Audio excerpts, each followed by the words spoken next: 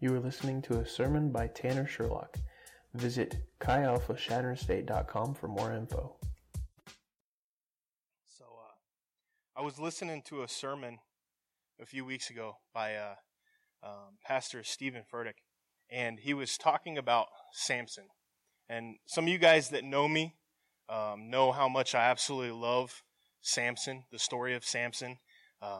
His tale in Scripture is one of my favorites.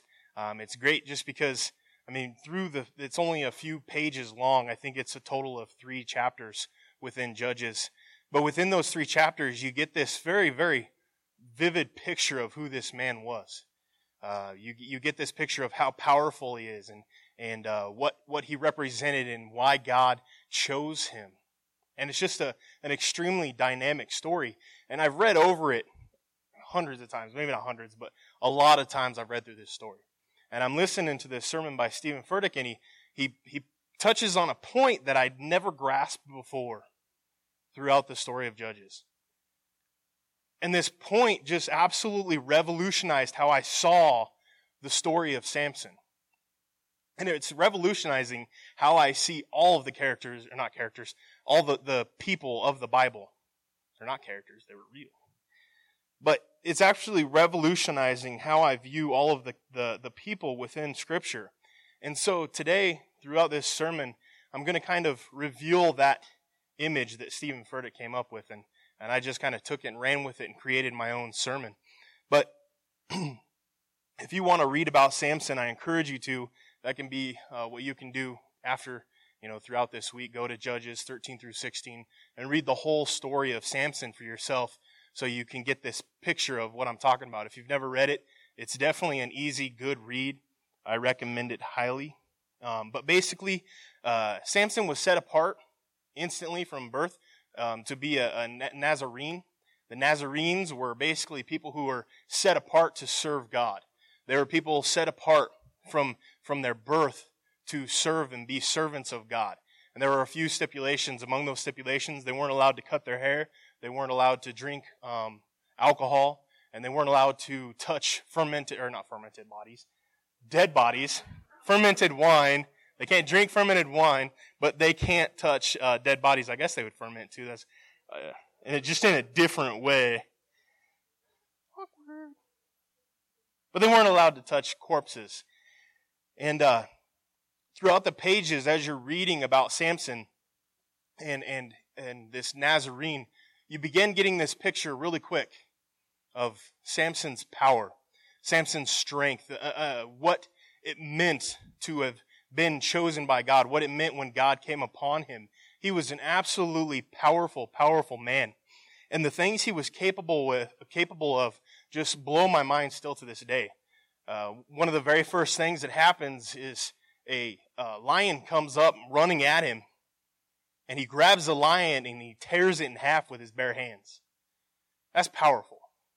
That's a feat of strength. And so, immediately right after that, he makes a bet with some of the Philistines that were a part of the bride party of the woman he was going to marry. He made a bet of 30 garments and 30 articles of clothing, and he loses the bet because he creates this riddle, and the riddle's figured out, and he loses this bet. So instead of going and buying the 30 pieces of garments and 30 pieces of clothing, what he does is he goes and finds 30 Philistines, and he kills them and takes their clothes to pay his own debt. So this man, obviously, there's a little bit not quite right, but you can begin seeing how powerful he is right off the bat. There comes a point in which he's surrounded by Philistines. And to fight them, he grabs a jawbone of a donkey, a fresh jawbone of a donkey, and he strikes down 1,000 Philistines with a jawbone of a donkey. So the power and the strength that Samson possesses is very quickly and very, very definitively put forward within the pages.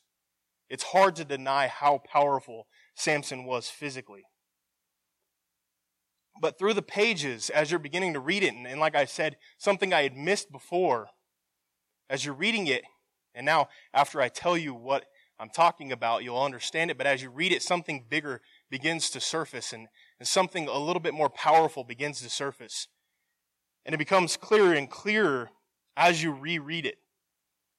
And so I want you to follow me here. So when you have a toddler, and the toddler is getting ready to walk, a lot of times what happens is the toddler will step up and take a couple steps and he'll fall down. And so what mom and dad do is they walk up behind the toddler and they stick their fingers out, let the toddler grab a hold of their fingers, and then they'll walk with them. I actually had a dog once. It was an Anatolian Shepherd. Big, huge dog, big old fluffy dog. He actually taught my oldest nephew how to walk. My nephew would walk up to him while he was laying down and start harassing him. And the dog, his name was Duke. Duke would stand up and he would wait for Caleb, my nephew, wait for Caleb to grab a hold of his tail. And Caleb would grab a hold of his tail, and then the Duke would just slowly start walking with him. And there would be Caleb in tow, holding on to him, slowly walking behind him. And so we actually straight up, our dog Duke actually taught and was the one that helped my nephew learn how to walk the most. But something happens here, and through this story, what I'm saying is the child doesn't necessarily have the stability. You know, they've got the strength to walk because, you know, when mom and dad, they're not lifting them up in order to walk, they're just helping them out. They just don't quite have the stability. And so, keep following me here. Samson was one of the most powerful men that ever existed, but he was missing something. He was completely unstable. He was lacking stability. He was powerful, but he didn't have stability. He would get so angry that he would freak out and just murder people. One of those terrible decisions that he made when he would get angry was this awesome lady named Delilah. She was fabulous. She was such an awesome lady. But basically, she tricked him into giving up the information, the key to his strength. And as you read the story, you realize that the key to his strength was one of the things that set him apart as being a Nazarene. One of the things that gave him his strength was his hair. And she revealed that information, he revealed that information to Delilah, who then cut his hair, and his strength left, and he was a little old weakling just like you and me. See, Delilah was awesome. See, Samson didn't have a strength problem. He had a stability problem. So let's take another piece of scripture, another person from the Bible who was powerful. We look at David. David was a powerful person within Scripture. He was powerful in a totally different way than Samson. He wasn't powerful in the sense that he murdered thousands and thousands of Philistines. But early on in David's walk, he was also stable. See, he went from absolutely nothing to being in line to the throne. He went from being a shepherd to leading the Israelites. He went from being a tiny little person who the armor of the king in front of him wouldn't even fit him to slaying a giant named Goliath.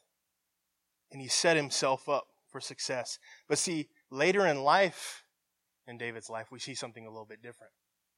Although David grew in power, later in life, he was more powerful, had more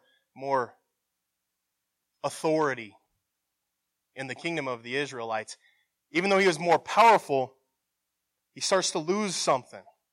Something happens and he finds himself having an affair with another man's woman and then eventually basically murdering that man.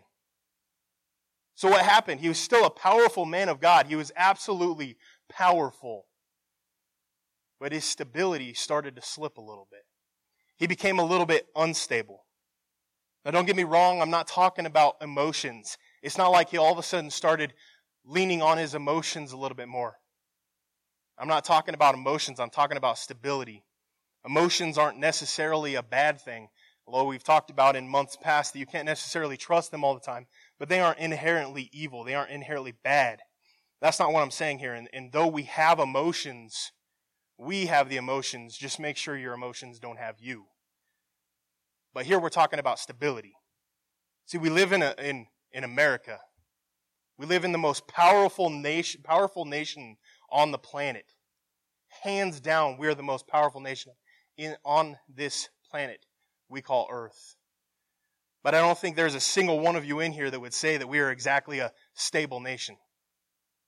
We've got presidential candidates who have assured us of their power and their strength, but we'll just say they're a little bit unstable. See, power and stability are two totally different things within Scripture. Turning your Bibles to 2 Timothy 4. If you don't have it, it will be up on the screen. Starting in verse 1. In the presence of God and of Jesus Christ, who will judge the living and the dead, and in the view of His appearing and His kingdom, I give you this charge. Preach the word. Be prepared in season and out of season. Correct, rebuke, and encourage with great patience and careful instruction. Verse 3, for the time will come when people will not put up with sound doctrine. Instead, to suit their own desires, they will gather around them a great number of teachers to say what their itching ears want to hear. They will turn their ears away from the truth and turn aside to myths. But you, keep your head in all situations, endure hardship, do the work of an evangelist, discharge all the duties of your ministry. See, our faith needs to be planned out. We need to be proactive in our faith. It needs to be prepared. It needs to be prepared ahead of time. And I'm not talking about prepared like how a girl plans out their future husband. He needs to be 6'3", blue hair, blonde eyes, strong, can sing. Same difference. He can sing, he can dance, he's funny, his parents are rich, he comes from a strong background, our kids will be strong. That's ridiculous. I'm not talking about planning it out that way. What I'm talking about is being prepared. Being prepared is different than planning out your future. We need to be prepared as Christians.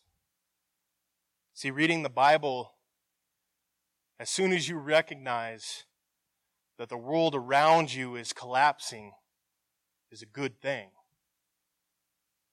But you probably should have been a little bit more on top of it and been prepared and been reading the Bible all along. So when the world started falling around you, you could be prepared for it. Or perhaps even prevent it. Ephesians 6 tells us to put on the full armor of God. Starting in verse 12, it says, for our struggle is not against flesh and blood, but against the rulers, against the authorities, against the powers of this dark world, and against the spiritual forces of evil in the heavenly realms.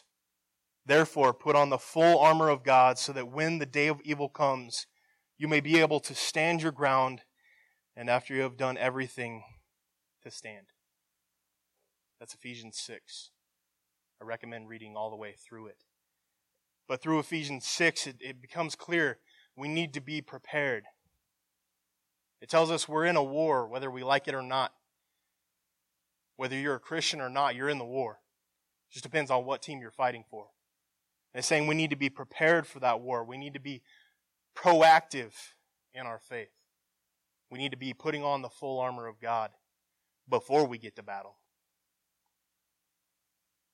See, if we're proactive in our education, so that's a good thing. But if we're not proactive in our education, and you've got this big, huge Chem 14 test coming up, because Chem 2's not hard enough. You got this ridiculous test coming up, and you've spent absolutely no time preparing for it, no time studying for it, and you show up to class, and you read one little paragraph right before your test, and then your teacher passes out the test, so you walk up to the teacher and you ask him for the answers, you're probably going to fail the test. See, if you're an athlete, if you're a football player, and you don't look at the plays and you don't talk to your coach the entire season, and you show up to the game on game day and you read through 2 little plays and you walk up to the coach and you're like, "Coach, I need help," you're probably going to get a lot of help. It's going to be to the bench. You can't show up to the game on game day and think you can jump in and be the starting quarterback and not have prepared. See, professional athletes, specifically professional football players, prepare all year long. They're working out. They're studying plays. They're doing what it takes to be prepared. They spend 40 plus hours a week, 50 weeks a year to prepare for 3 hours a week for 3 months of the year. See, but we can prepare like that for a football game, but what's preventing us from preparing like that for God? See, if there was a test tomorrow, are you studied up? If there was a game this evening, have you memorized the playbook? Have you spent time studying and preparing? See, because if you show up to the football game and you're not prepared, yeah, you might score a touchdown, but chances are you're probably going to get beat up pretty bad. If you show up to a test and you haven't studied, you might get a few answers right, but more often than not, you're probably going to fail. See, what does all of the power in the entire world matter if it doesn't come with a hint of stability? Stability in our faith comes from our proactive preparedness in our walk. I used to have this teacher back in elementary school. My favorite teacher. He was awesome. He would show up. He was actually the school counselor. He would show up every once in a while, maybe once every few weeks, and teach us some sort of life lesson. And I can actually remember this specific instance so perfectly because it just really stuck with me. He shows up with a stack of papers. He says, "All right, I'm going to pass out this test." And immediately, as soon as he says, "I'm going to pass out this test," 5th grade students start to panic. I don't know what this test is about. What's this test about? What is the subject matter? Am I going to fail? Does this actually affect my life? And he just simply says, if you read the instructions, I guarantee that you will know the information well enough to get a passing grade on this test. So he just hands out, that's literally all he said. So he hands out this test, and immediately all my friends begin just immediately scribbling away. And the questions were really easy questions, like, what color shirt are you wearing? What color is your hair? Easy questions like that. But for some reason, the teacher is saying, if you read the instructions, really stuck with me. So I read the instructions, and the instructions said, read through every question before answering all the way through the test. So I began reading, and there was about 50 questions. I think there was exactly 50 questions. And I began reading through the questions.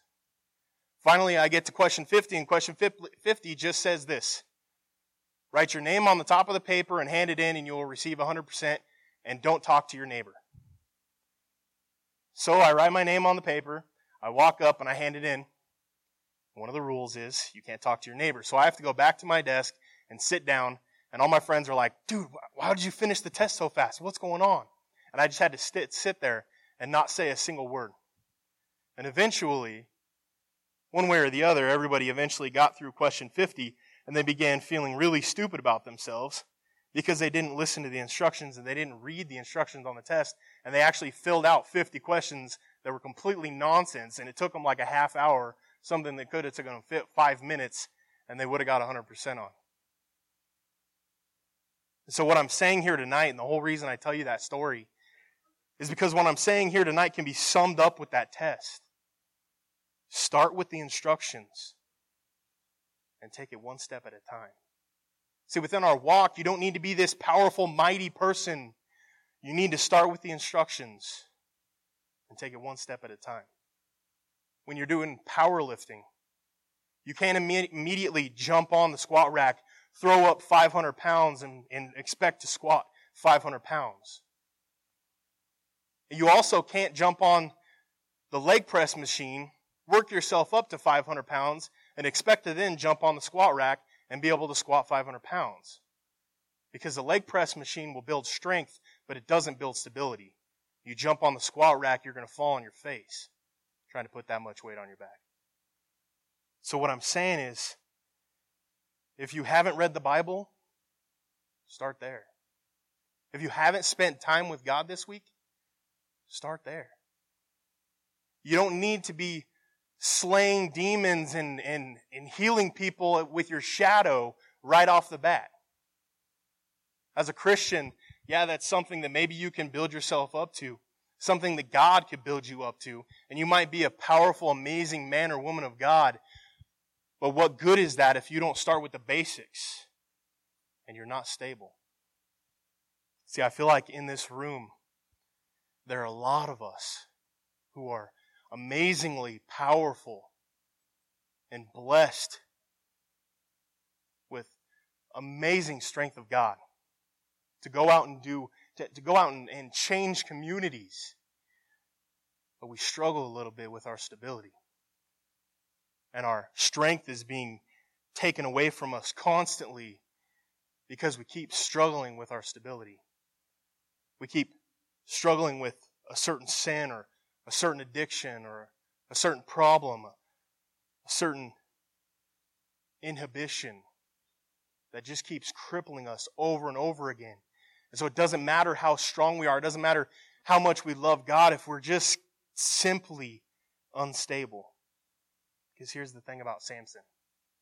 And here's the thing about us. Samson's hair grew back. As his hair grew back, his strength came back. And with us sitting in here, in our instability and our inability to keep focus on God, there's something cool that happens. Same way that it happened with Samson. See, our God is a God of second chances. He's a God of redemption. He's a God of full circle. Even if you're stuck in your instability, even if 3 hours before you came here tonight, you screwed up, you fell on your face again, struggle with something, God, our God, is a God of restoration. Like I said, He's a God of full circle. And so even in our instability, it doesn't matter if you've been unstable for 15 years walking with Christ. Starting right now, starting from scratch, building that stability, keeping your eyes on God the whole time, you can be redeemed. You can become stable in your walk. And through your stability, you can become a mighty, mighty, powerful man or woman of God. See, because the best part about the stability that I'm talking about, the best part of the stability that I'm speaking of is that you don't have to do it under your own strength. Because the one thing that you can do that can make you the most stable, that can build your stability up the most, is putting your stability in God and doing it over and over and over and over again. Because like the power lifter in the weight room, you don't start squatting 600 pounds. You start with the bar. And you do it over and over and over and over and again. And eventually you might be able to work your way up to a couple plates on each side. And you do it over and over and over again. And you work your way up to 3 plates on each side, and you do it over and over and over again. We need to build our stability by keeping our faith in Christ, and we need to do it over and over and over again. As in, when you wake up in the morning, you need to put your stability in God. When you go to lunch in the afternoon, you need to put your stability in God. When you go to dinner in the evening, you need to put your stability in God. When you go to bed at night, you need to put your stability in God. So we are told in Matthew 7 to build our foundation on Christ. Matthew 7:24 reads, Everyone then who hears these words of mine and does them will be like a wise man who built his house on the rock. And the rain fell, and the floods came, and the wind blew and beat on the house, but it did not fall, because it had been founded on the rock. And everyone who hears these words of mine and does not do them will be like a foolish man who built his house on sand. And the rain fell, and the floods came, and the wind blew and beat against the house, and it fell. And great was the fall of it. So what I'm saying tonight is, we don't have to do it under our own strength. We don't have to do it under our own power. We put our abilities, we put our strength, we surrender them to God. But here's the thing, we do need to be proactive in our walk. We need to be prepared. Scripture tells us many times, and I read some scriptures to you, that we need to be prepared in season and out of season for things that are going to come up in our future. We have to be proactive in our walk. And like I said before, I truly do believe there are some amazingly powerful men and women of God in here that haven't been activated yet, simply based on stability. And you might be sitting in here and you feel like your strength has left you. You feel like God has left you. You feel like God is distant. But here's the thing. Your strength hasn't left you, because the Holy Spirit is your strength. You're not lacking strength. You're not lacking power. You have the Holy Spirit. You've given your life to Christ. It's keeping you up. But you might just be lacking a little bit of stability. So we need to be making sure that we're building that stability in our lives. We need to make sure that we're studying for the test. Make sure that we're preparing for the ball game. Make sure that we're preparing in season and out of season for things that we don't even necessarily know are coming. Because as the pastor, as a pastor, as a Christian in general, one of the saddest things that can happen, one of the saddest things to see is somebody who is a powerful man or woman of God, just has an anointing over their life, walk away from God because of a little bit of instability in their life. Because some things came and hit them, and maybe it was a death in the family, maybe it was a boyfriend or girlfriend that they screwed up with, maybe it was an addiction, maybe it was something else, and this powerful man or woman of God just completely abandons their faith, completely abandons their walk with Christ, completely abandons their faith in Christ because of a little bit of instability, because of a couple problems that come up and hit them. Don't let your faith go to waste because of an attack of the enemy.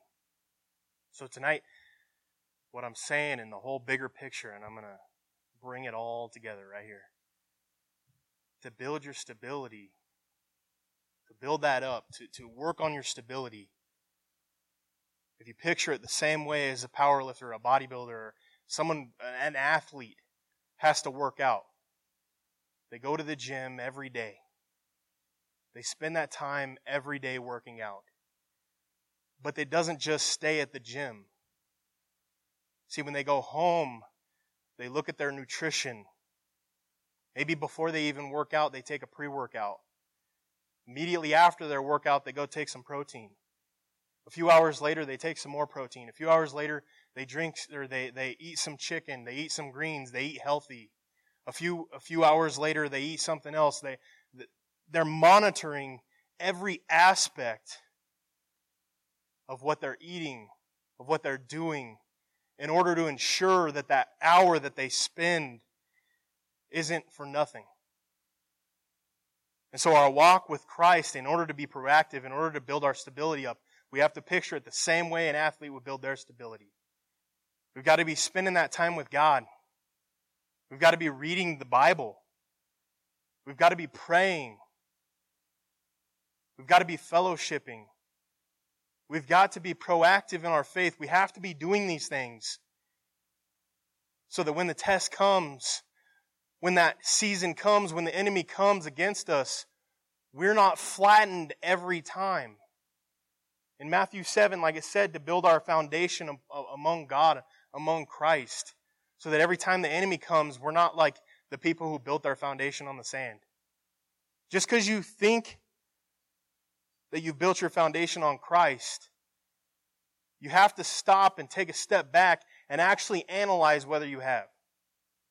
Whether your foundation is in Christ, or whether your foundation is on your career, your education, your family, your best friend, your boyfriend, your girlfriend, Netflix. Just because you say in your head one thing and you act a completely different way doesn't necessarily mean that the thing that you're saying is the way reality really is. If I stand in a garage, it doesn't matter how many times I tell the world and tell myself I'm a car. It just ain't going to happen. Like I said, the best part about our walk with God, the best part about our walk with Christ, is that God does all the work. He's done all the hard stuff. We serve a God. A lot of these other different religions, these false religions, they serve a God that it depends on how much good they do in order to get into heaven. It depends on their good outweighing their bad for their life. See, we serve a God that says, I know you're going to screw up.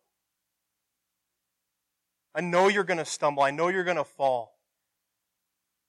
I know you're going to be built up on something that isn't me.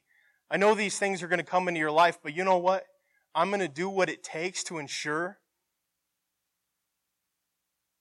that you can't be prevented from coming into heaven just because of all your screw-ups. He's saying, it doesn't matter how many times you fall, how many times you've struggled in the past, you can build your foundation on Christ. It doesn't matter how many times you've screwed up. It doesn't matter if 5 minutes ago you screwed up. It doesn't matter if 5 hours ago you screwed up. Jesus came and He paid the price. God did the work. He did the effort. He took it all upon His shoulders to ensure that our end of the bargain is super easy. All we have to do is keep our eyes focused on Jesus Christ. Man, that's so easy. That's so simple. Accept Jesus Christ as our Savior. Love Him. Serve Him. Man, that's so much easier than being pinned up on a cross and tortured for hours.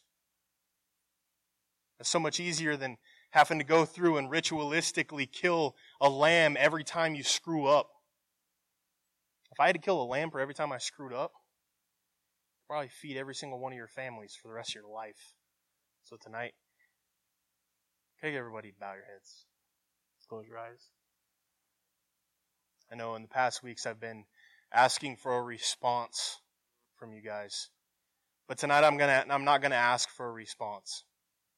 Tonight I want you guys, while you have your eyes closed and you're sitting there, briefly, I want you to be 100% real with yourselves. 100% honest. And I want you to just sit here and don't make it about lying to yourself to make yourself feel good. It's not about that. I've been saying for weeks here, I don't care about how good you appear and how well you act like a Christian. I saw it on a meme. I don't care how much you act like a Christian. God isn't looking for actors. And so I want you to be completely real with yourself, and I want you to be honest. And I want you to honestly ask yourself, is my foundation truly built on Jesus Christ? Today, was my foundation built on Jesus Christ? Or was it built on my education? Was it built on Netflix? Was it built on Facebook? Was it built on my phone? Was it built on my TV? Honestly ask yourself if your foundation overall, maybe you screwed up today and today wasn't a normal day, but it was definitely abnormal. And I want you to ask yourself and be honest. For this last week, has your foundation been built on Christ? For this past month, has your foundation been built on Christ? For this past year, has your foundation been built on Christ? And if even for a second you think no, if you're sitting here tonight and you're saying, no, I haven't been building my foundation on Christ, man, this week has been a bad week. I have not been building my foundation on Christ. This month has been a bad month. I haven't been building my foundation on Christ. This year has been a bad year, and I have not been building my foundation on Christ. If the answer was no for even a split second, I want you to do one more thing for me. I want you to say to yourself, that does not define who you are in Christ. I want you to say to yourself, I am a mighty, powerful, strong man or woman of God. I can do all things, not some things. I can do all things through Christ who gives me strength. Because as real as I'm asking you to be about where your foundation is built, I believe recognizing and knowing that your past doesn't have to define you. Your screw-ups don't have to define you. Your struggles don't have to define you. Is just as important in building our stability in Christ as recognizing where our weaknesses are. And so tonight, as we close in prayer, if this was you and you know I was talking to you, and while you were being honest with yourself, the answer was no for even a split second, I'm going to say this prayer, and I want you to make this prayer yours. Listen to the words. Agree with it. Make this prayer yours for the next day, the next week, the next year. Recognize that your past doesn't define you. That who you were yesterday doesn't necessarily have to be who you are tomorrow. That starting right now, if you build your foundation on Christ and you don't look back and you're proactive in your faith, that you can finally get that stability that you've been longing for years. If once a week you have to think, man, I'm just not close to God today. If that's you, I want you to make this prayer yours. And I'm telling you guys, I'll be completely honest with you. I don't think there's a single person in here, including myself, who can say that in the past year, there's not a single day that I didn't build my foundation on Christ. That there's not a single day I didn't feel distant from God. That there's not a single day that I didn't screw up. And so in reality, everybody in here is on the same playing field. I'm with you guys. I'm praying it because it's coming from me, from my heart. So let's pray. Lord, I thank you for sending Jesus to die on the cross for my sins. Lord, I know I'm not perfect. I know I screw up. I know I struggle. God, I'm being real with you. I know that I struggle. I know I screwed up today. I know I screwed up yesterday. But Lord, I thank you so much that you're not holding that against me. Lord, I thank you that you don't punish me every time I screw up. Because you're not about that. I thank you that even when I don't have my eyes on you, even when I'm not looking at you, not looking towards you, even when I spend more time on Netflix than I've spent with you, when I spend more time worrying about my career than I do the souls around me or my own salvation, that even when I'm focused on the things of this world, Lord, that you still come full circle. You still work with me and you still make me one of yours. So Lord, I ask tonight that above strength, Lord, that you would give me strength. I know that I have your strength. But Lord, tonight I ask for stability. And I ask you to help me to be more stable. Or when I wake up in the morning, I ask that you would remind me to read some scripture. Before I go to class, I ask that you would remind me to say a little prayer. I ask that before I go to work, you will remind me to take some time and listen to you. And ask if there's anything you would like me to do. Lord, help me to be a stable Christian. Help me to be the man or woman of God that you have made me to be. Lord, I pray for your will in my life. I love you. I thank you. It's the name of the Father, the Son, and the Holy Spirit that we pray. Amen. And in closing, I guess, the only thing I really have to say to close this out is, within your relationships, within your family, within your upbringing, you don't have to waste time trying to pinpoint whose fault it was that you struggle with something. Maybe you had a terrible father, bad mom. Maybe you're adopted. Maybe your parents are divorced. Maybe you have an older brother who used to beat down on you. Maybe you have a sister who never treated you right. Maybe you've been abused. Maybe you've been mistreated. Maybe you've even been molested.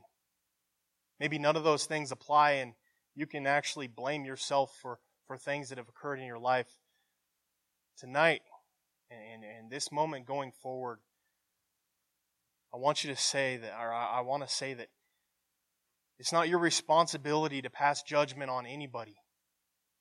It's not your responsibility to hold them accountable. It's not your responsibility to let that be a part of you. It might have happened to you, but that doesn't have to represent who you are. You don't have to claim that. In fact, identify it and speak against it. And so if that's a part of your life and that's something that's coming up, and I don't even know why I'm talking about this, maybe it's just one person in here that needs to hear this. But if that's been a major, major downfall and a major part of your instability, I want you to speak against that tonight. Speak against whatever it is. Don't allow that to define you anymore. All right. Have a good evening.